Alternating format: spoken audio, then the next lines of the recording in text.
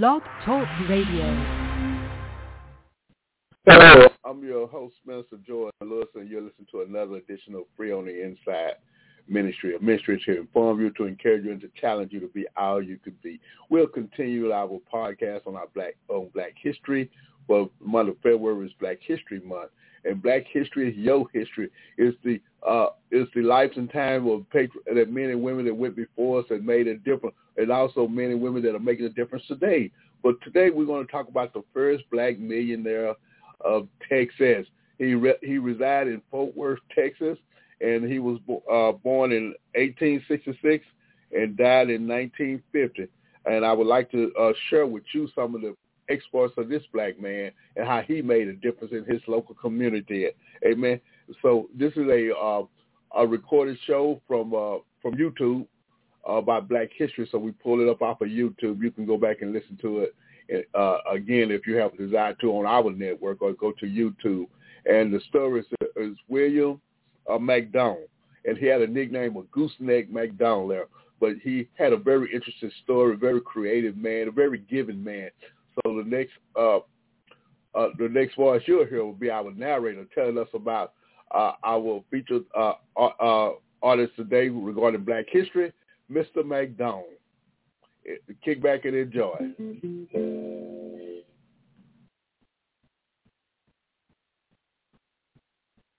In this episode, we explore the extraordinary life of educator, politician, civic leader, and entrepreneur William Madison Gooseneck McDonald.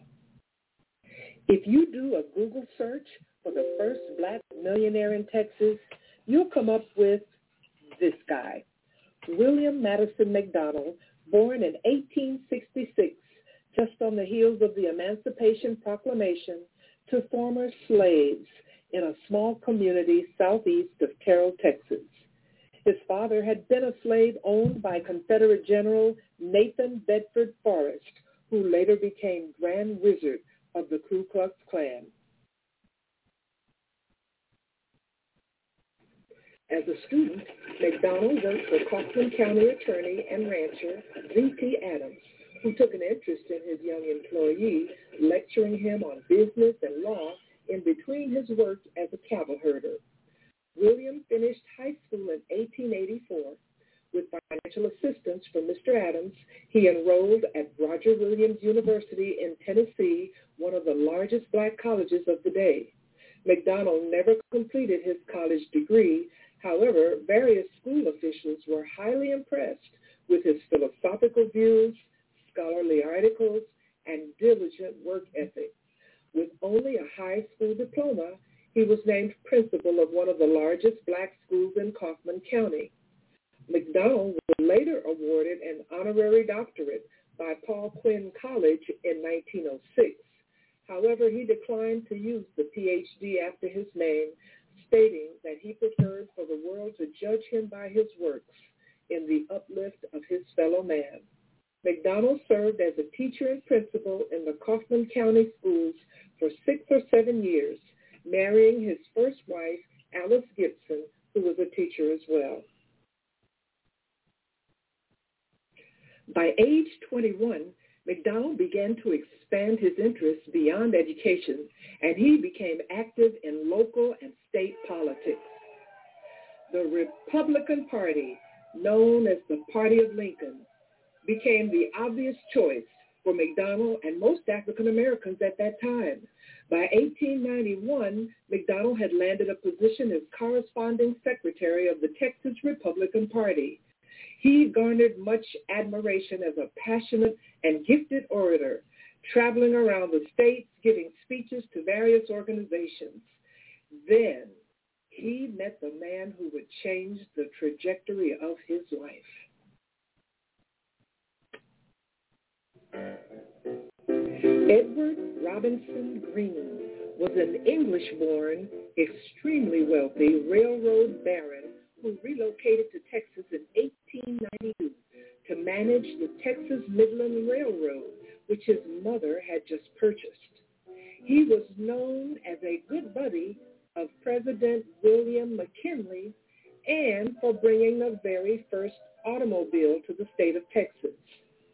Also becoming active in Texas politics, Green quickly struck up a friendship with William McDonald in 1896, and the two became part of the Black and Tan faction of the Texas Republican Party. Green and McDonald became unstoppable as political power brokers, and this partnership left McDonald with substantial wealth and notoriety. By the turn of the century, the man who was the son of slaves was widely recognized as the most powerful Negro politician in the South.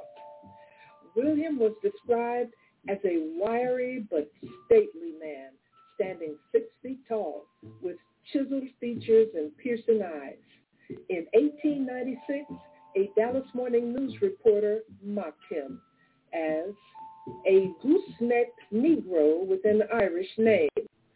The name stuck, and William Gooseneck McDonald accepted it completely unfazed.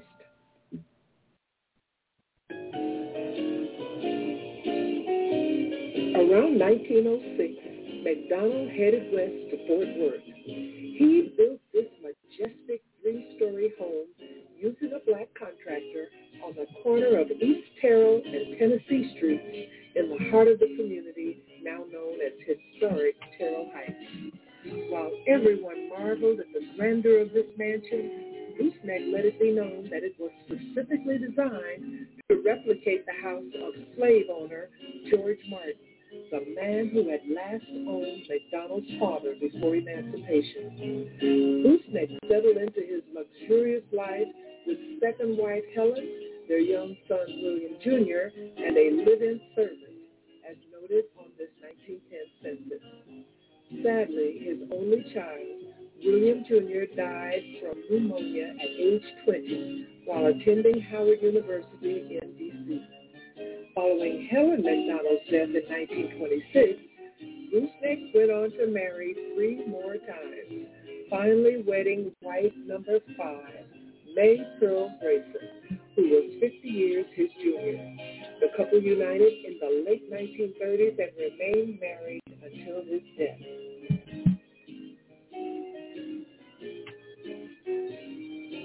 In addition to his political pursuits, Gooseneck's fraternal membership also provided a path to great wealth and community empowerment in Fort Worth.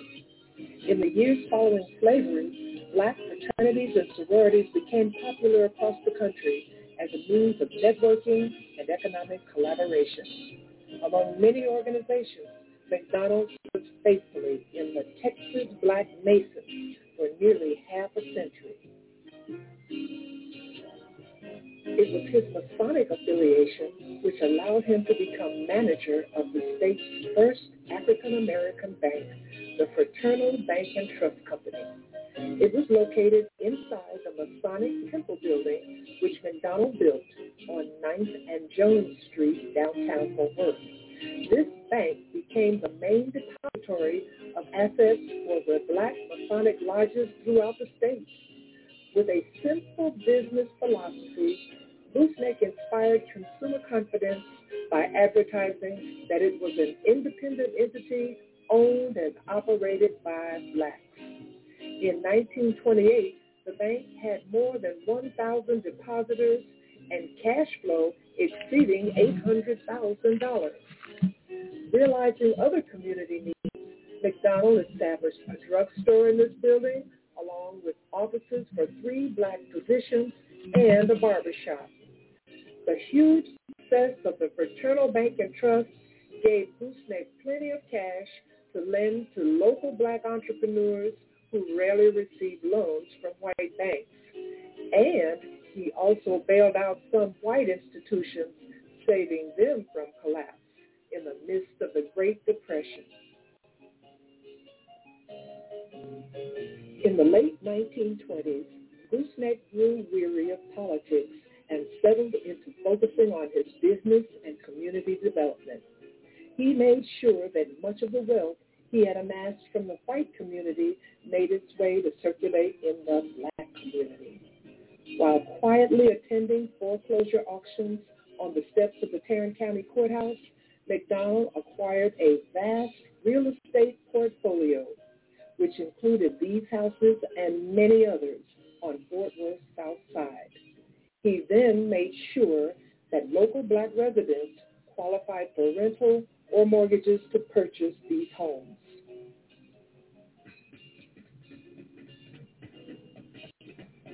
As he continued to enrich the resources in Fort Worth's black community, McDonald ventured into the hospitality industry in the late 1920s when he built the Gym Hotel, a 3-story, 50-room facility at 413 East 5th Street downtown.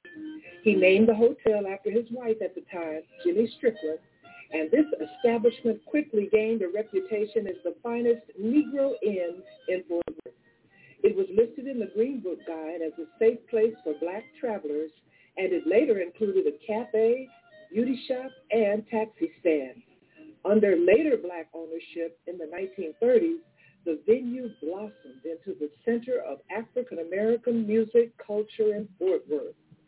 Although the hotel's check-in clientele remained strictly black, white music lovers headed for the Gym's elegant club room after midnight to listen to real jazz by musicians such as Louis Armstrong, Ella Fitzgerald, Count Basie, Cab Calloway, who jammed all night into the wee hours of the morning.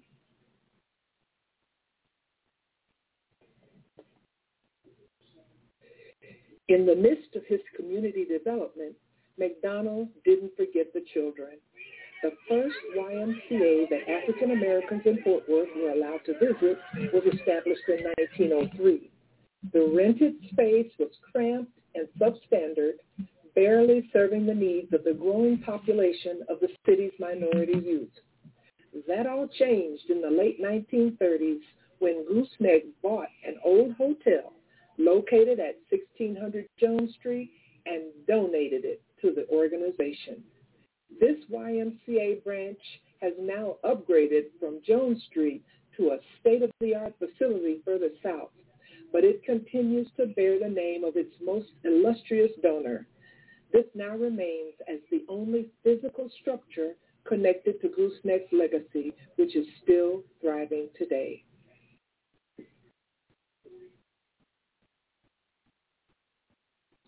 As you stand on the corner of 9th and Jones Street downtown today, you are not reminded of the empire McDonald built, known as Fort Worth's Black Business District.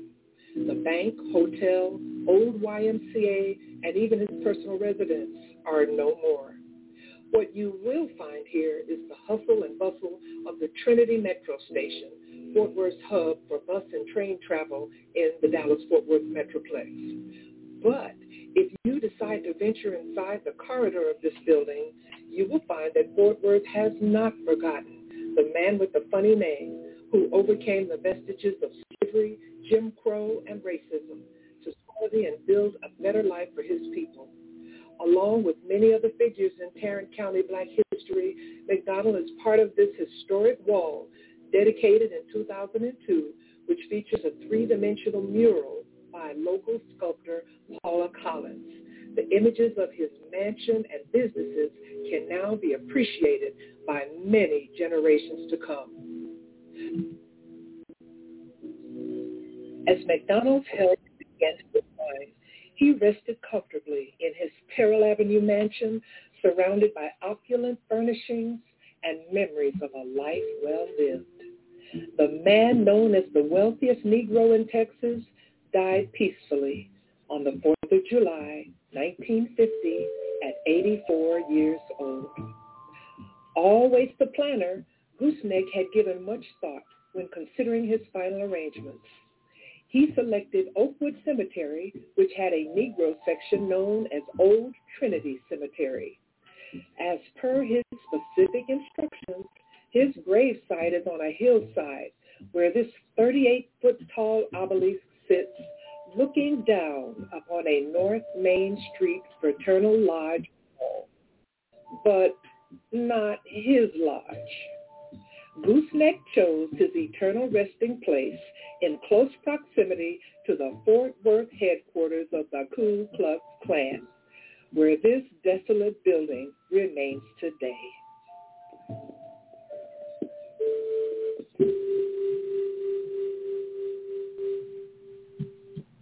Oh, what a great reminders of the difference that black men and women made in the culture of America, in the founding and the shaping of America. The first black millionaire of Fort Worth, Texas, there, Mr. William McDonald, an entrepreneur, a visionary. How he had established the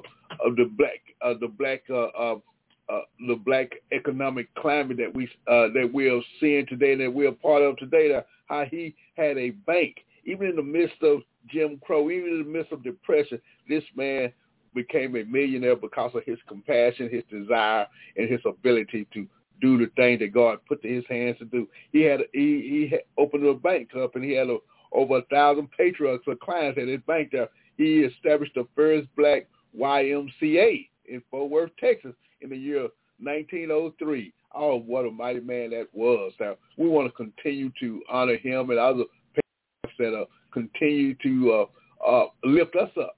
You know, they're no longer here, but we're able to do the things because they went before us. You know, Hebrews said that we've been surrounded by such great a cloud of witnesses, we too can lay down every weight and sin that so easily entangle us. So as we reminisce on black history and we think about the patriarchs and the men and women that have went before, let us be mindful. The same thing that they were able to do, we're able to do it too. Don't let no devil in hell tell you that you can't be successful. Thank you once again for listening to this portion of Free on the Inside Ministry, how we continually to honor Black History Month. Enjoy the balance of your day. Until we meet again, be strong in the Lord and the power of his might. Bye.